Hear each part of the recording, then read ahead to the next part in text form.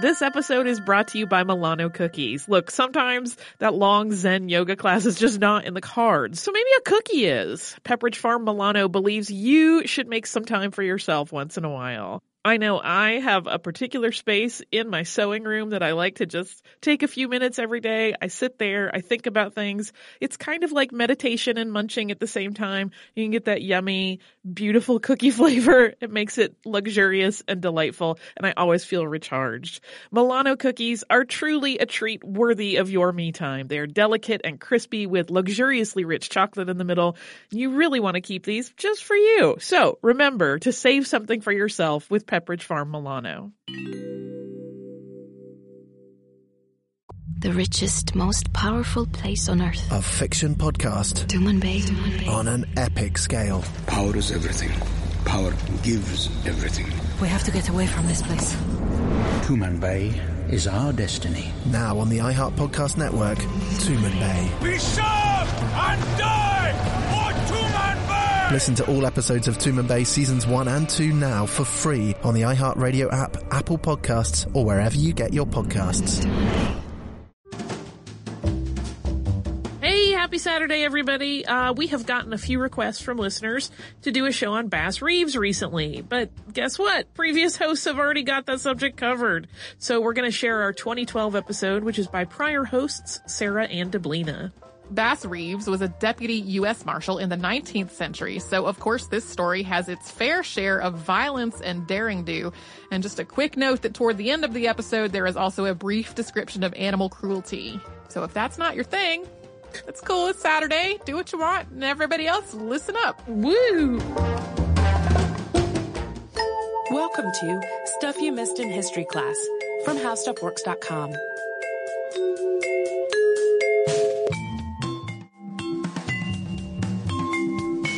Hello and welcome to the podcast. I'm Deblina Chakraborty. And I'm Sarah Dowdy. And if you're a fan of the Wild West, or maybe if you've just watched a lot of TV as a kid, you're probably at least sort of familiar with the character of the Lone Ranger, a fictional renegade lawman who roamed the American West, trying to help people, fight bad guys, and enact justice. And the same character has been featured in a number of ways, on the radio, on TV shows, and in movies. And in all of those cases, his overall story has been pretty similar. He's a guy named John Reed, who's part of a group of 6 Texas Rangers. One day, 5 of his group are killed by outlaws, and Reed survives and is rescued by a Native American named Tonto. After Tonto nurses him back to health, Reed makes himself a black mask and becomes the Lone Ranger. Most representations of the Lone Ranger also feature that unmistakable theme song of the William Tell Overture. Let's take a listen to that song.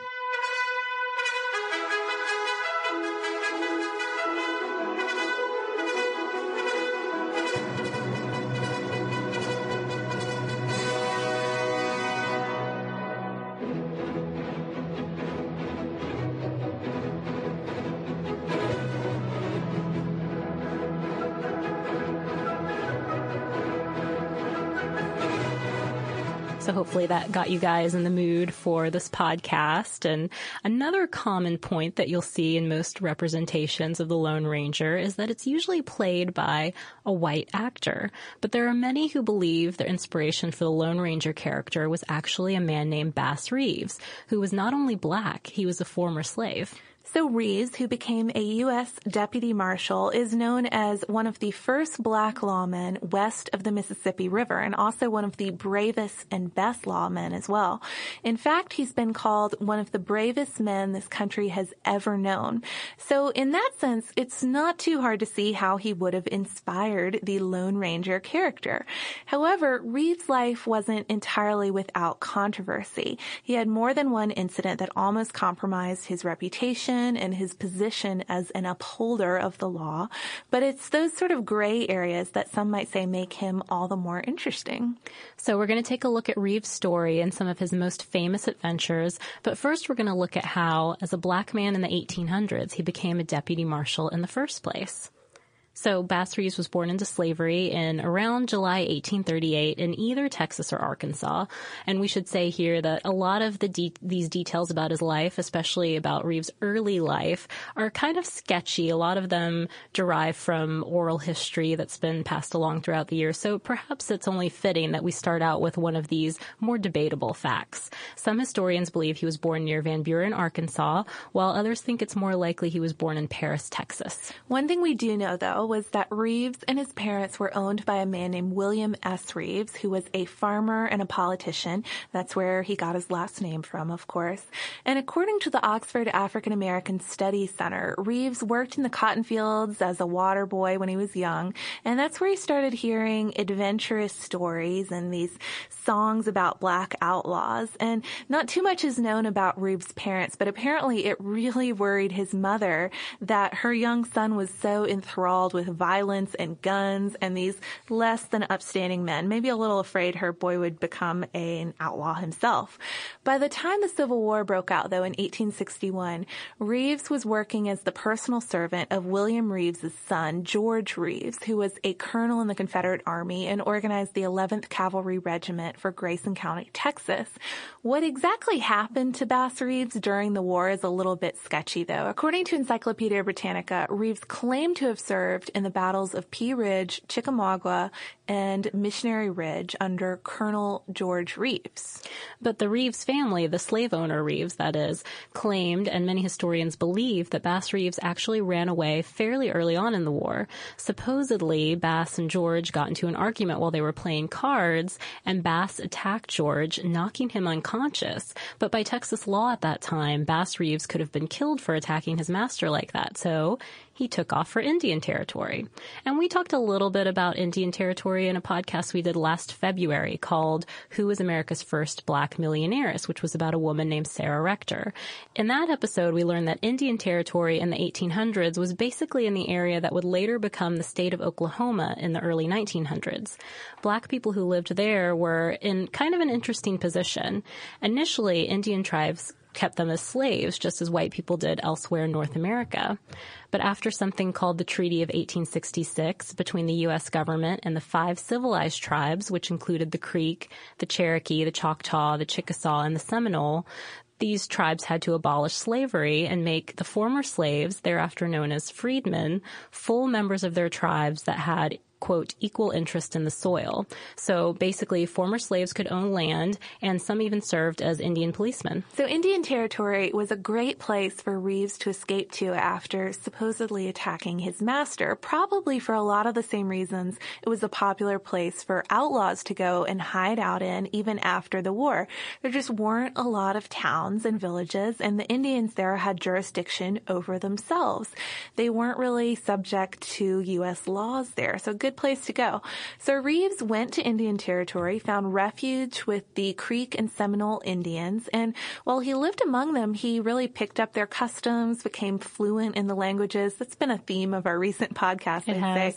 And besides that, though, besides going and living with the Indians in Indian Territory, it's sort of unclear what exactly Reeves did during the war. According to an article by Art T. Burton in Wild West, Reeves could have been part of the Union's first Indian Home Guard Regiment under an Indian name, or he might have even served with one of the guerrilla Union Indian bands. Hey listeners, I wanted to tell you about a new podcast from iHeartRadio called The Women, hosted by Rose Reed. It is a fascinating and deep dive interview show where Rose talks to changemakers and disruptors, and she finds out what really drives them. So she will ask each of them, what was your first stand, and how do you navigate success and failure? And really, what's the cost of fighting for others? These interviews are really personal, and they're candid, and sometimes they're a little bit crass, but they are always really enlightening. You can listen to these firebrands and take away lessons that will help you navigate your own life and forge your own path. The debut season includes women like Valerie Plame, the former CIA agent who is now running for Congress, and whistleblower and pediatrician Dr. Mona Hanna-Attisha, who exposed the Flint water crisis and became the center of a swirling amount of problems, and the legendary Buffy St. Marie, 60s songwriter and activist. I have personal interest in this show because I adore Rose and I executive produce it, and I think think you're really going to enjoy the way that she gets into these conversations that feel like two friends talking, and they are an absolute delight. So subscribe to The Women on the iHeartRadio app, on Apple Podcasts, or wherever you get your podcasts. Hey guys, it's Bobby Bones. I host the Bobby Bones Show, and I'm pretty much always sleepy because I wake up at 3 o'clock in the morning. A couple hours later, I get all my friends together, and we get into a room, and we do a radio show. We share our lives, we tell our stories, we try to find as much good in the world as we possibly can, and we look through the news of the day that you'll care about. Also, your favorite country artists are always stopping by to hang out and share their lives and music too. So wake up with a bunch of my friends on 98.7 WMZQ in Washington, D.C., or wherever the road takes you on the iHeartRadio app.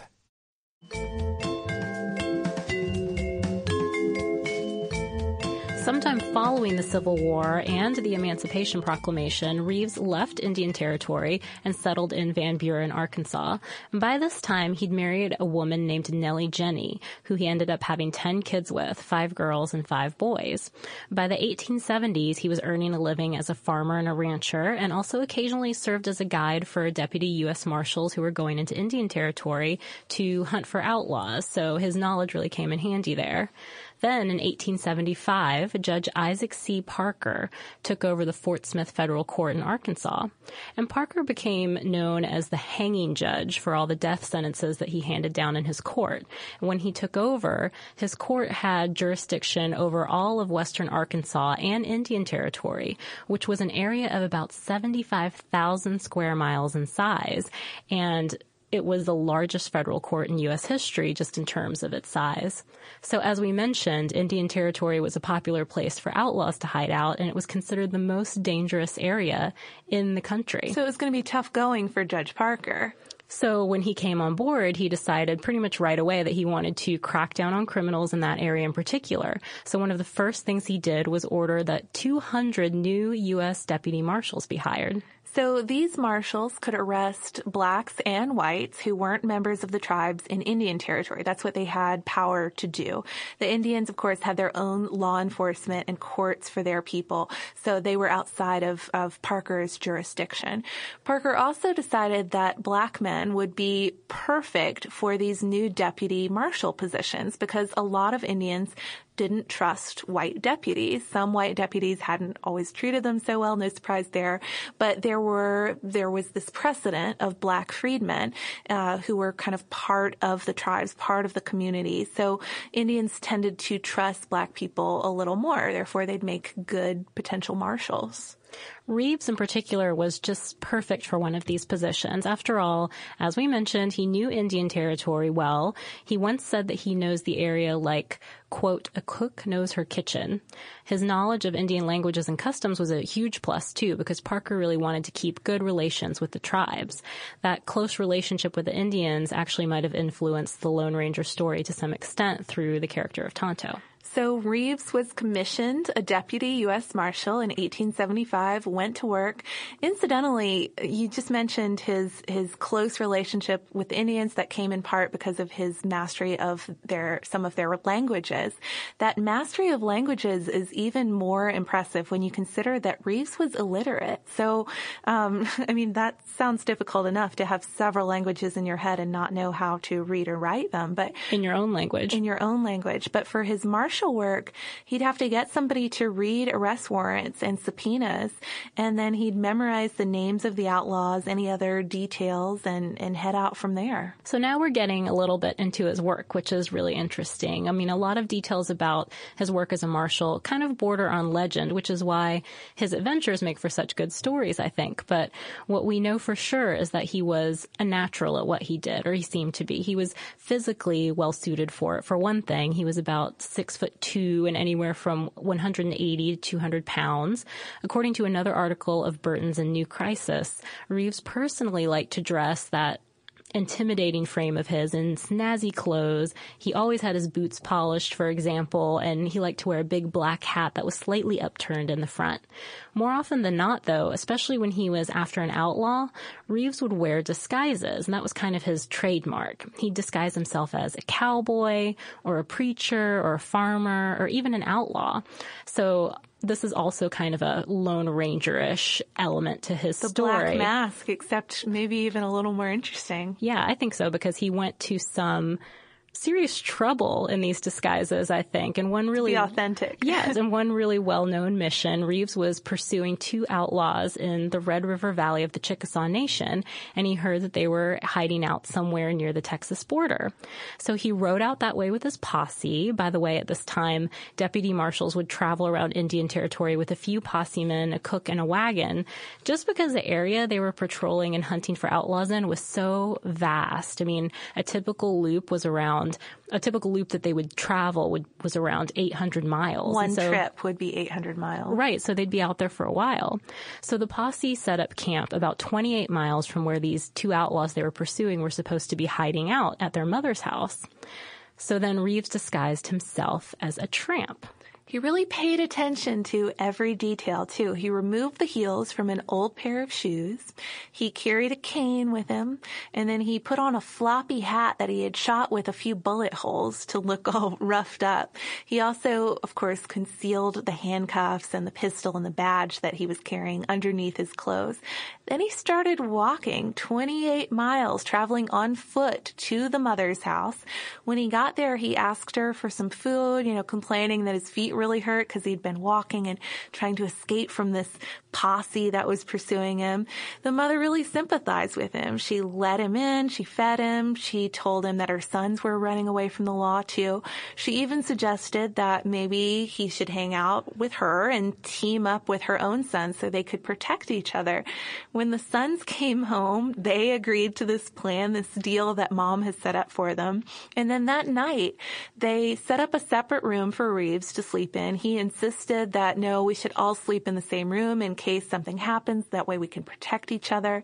When the outlaws were asleep, though, he handcuffed them without them waking up. And when morning came, they realized what had happened. And Reeves had to march right on back to his camp, all 28 miles. Yeah, and apparently the mom followed them for at least 3 of those miles, cursing Reeves the entire way. I have to imagine she would be pretty upset about the whole thing. Yeah, he was pretty happy about it, though. The reward for turning those guys in was $5,000. Typically, these marshals got paid when they brought the outlaws back to court to be tried.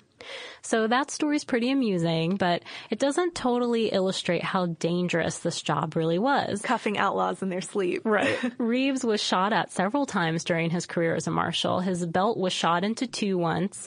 Another time his hat brim was shot off, and still another time his bridle rein was cut by a bullet.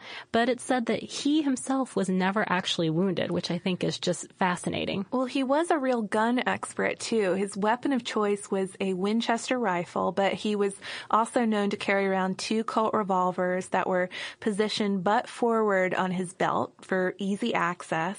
And conveniently for a ranger, a lawman, he was ambidextrous, so pretty much equally good no matter which hand he was shooting with. Probably especially handy when you're shooting on horseback.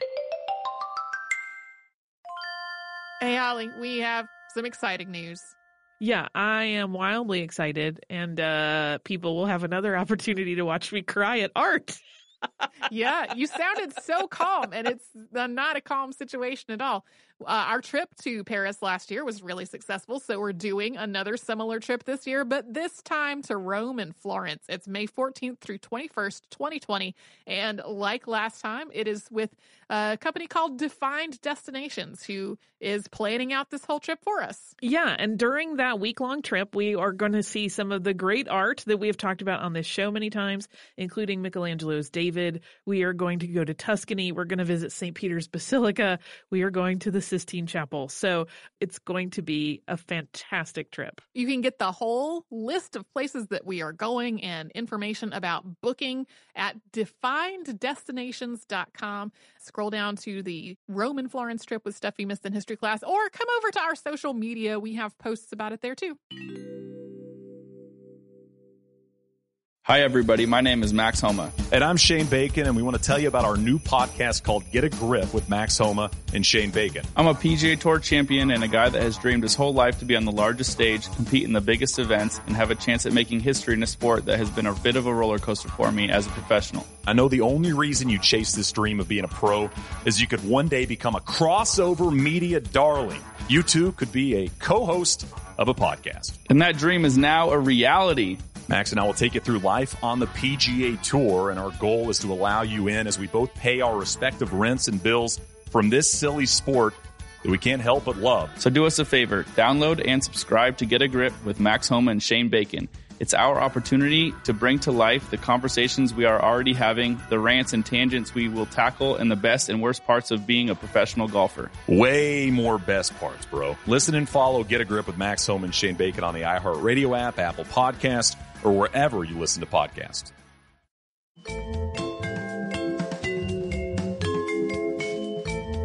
Reeves was still really careful, even though he was heavily armed, though. It's said that he rode a big red stallion with a white blaze on its face. So just like the Lone Ranger, he has his signature horse. Trusty steed. Yep. A fiery horse with the speed of light, a cloud of dust, and a hearty hi-yo silver. But he also kept some other horses around for his undercover work. Apparently, if you rode a horse that was too fancy, that would tip off the outlaws that you were a marshal, no matter what kind of disguise or outfit you were wearing. So he couldn't just ride his red horse around. Well, I have to imagine, too, if you had such a distinctive horse, too, a red stallion with a white blaze, people would begin to recognize that pretty easily. That's very true. Most of all, though, Reeves was just unbelievably brave. He really didn't seem to be afraid of anything. For one example, there was a place 80 miles west of Fort Smith that was known as the Deadline, sort of the end of civilization. And when deputy marshals crossed that line, they were thought to be as good as dead. You know, you're taking your life into your own hands by crossing the deadline.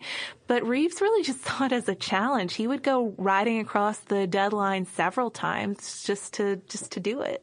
But his bravery is maybe most evident in the encounter where he comes as close as he ever did to losing his life. And that happened in 1884 when he got ambushed by 3 outlaws, the Brunter brothers. And they were wanted for horse stealing, robbery, and murder. When they ambushed him, they told him to get off his horse and to keep his hands away from his gun.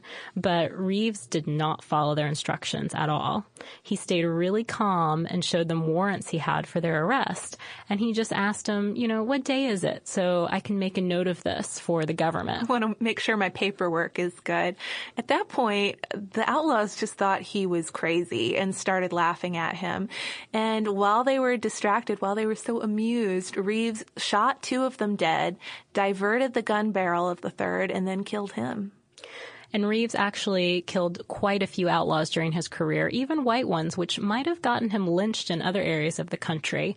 And I'm not sure on this point if he actually got paid for the ones that he killed. I've seen sort of differing opinions in various sources out there. So if anyone out there knows if you get paid for the ones that you killed too, how rangering please let us know. Works. We're not sure how this whole deputy marshal thing worked in that respect. But of course, as we hinted at earlier, there's more to the story than just Reeves wins.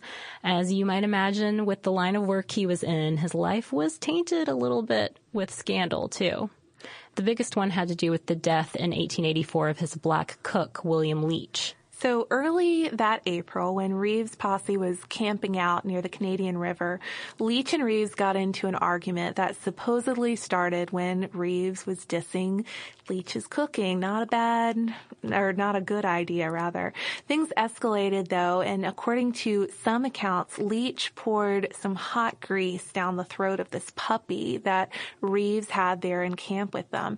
After that, Reeves, furious, shot Leach. So nothing came of this incident for a while, but then in January of 1886, Reeves was indicted for first-degree murder, arrested, and held in jail for 6 months until he could make bond. Kind of shocking that this famous lawman couldn't make bond for 6 months. But I know. Apparently he made quite a bit of cash, too, bringing in criminals. So. His trial, though, started October 1887, and Reeves hired really great attorneys who brought in 10 witnesses for his defense. He testified that he had argued with Leach, but it wasn't really that big of a deal. And then later, while trying to dislodge a bullet from his Winchester rifle, the gun had accidentally misfired and happened to hit and kill Leach. Reeves was acquitted, but the trial depleted his savings and he had to move his family to a different home outside of Van Buren. And after that, Reeves went back to catching outlaws, but he was eventually stationed in different areas. In 1883, he'd already transferred from Fort Smith to the federal court at Paris, Texas. And then in 1898, he transferred again to Muskogee, which is where he was until Oklahoma became a state in 1907. But Reeves had one more brush with scandal later in his career.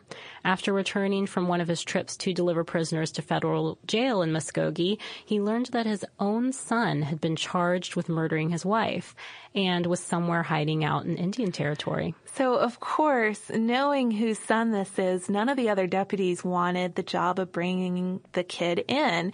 Reeves, of course, was adamant about doing it himself. I mean, I have to imagine partly just because he didn't want something to happen to his son. Right. It took him 2 weeks to get him, but Reeves returned with his son, whom he later turned over to the court. His son ended up in Leavenworth Prison, another place where our podcast subjects seem to be going lately, but was eventually pardoned and apparently never got into any more trouble. Reeves served as a deputy U.S. Marshal in Indian Territory for a total of 32 years and was the only one who did so from Judge Parker's appointment until Oklahoma's statehood. All told, he's said to have arrested more than 3,000 outlaws and killed about 14, though it's very likely there may have been more than 14 killed. His work ended after Oklahoma became a state, and after that he walked a downtown beat for the Muskogee Police Department for 2 years, and there was apparently never a crime on his beat, so this was kind of a relaxing retirement job almost for him. Commit your crimes on Reeves's day off, maybe. Right, but it didn't last too long. Reeves died at home January 12th, 1910, after being diagnosed with Bright's disease. So was he the real Lone Ranger? We have to go back to that question we posed in the title of this podcast. Well, as we mentioned, he's said to have influenced or inspired the character. Obviously, some details of his life are quite different from the Lone Ranger's, but it's easy to see how his brave personality and his wild adventures would have influenced a tale about a hero of the Wild West. Yeah, I mean, after all, he's been called, quote, one of the most successful lawmen in American history. That sounds like somebody worth making a TV show on. He was also the first African-American inducted into the Great Westerners Hall of the National Cowboy Hall of Fame in Oklahoma City in 1992. And then on December 5th, 2010, he was inducted into the Oklahoma Law Enforcement Hall of Fame. And in November 2011, these awards just kept on being heaped on him. Oklahoma State Legislature passed an act officially declaring the bridge that passes over the Arkansas River between Muskogee and Fort Gibson, Oklahoma, as Bass Reeves Memorial Bridge.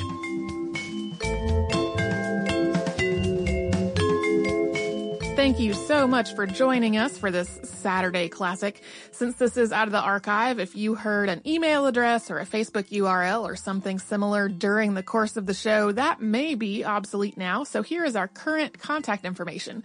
We are at historypodcasts@howstuffworks.com, and then we're at Missed in History all over social media. That is our name on Facebook, Twitter, Tumblr, Pinterest, and Instagram. Thanks again for listening. For more on this and thousands of other topics, visit howstuffworks.com.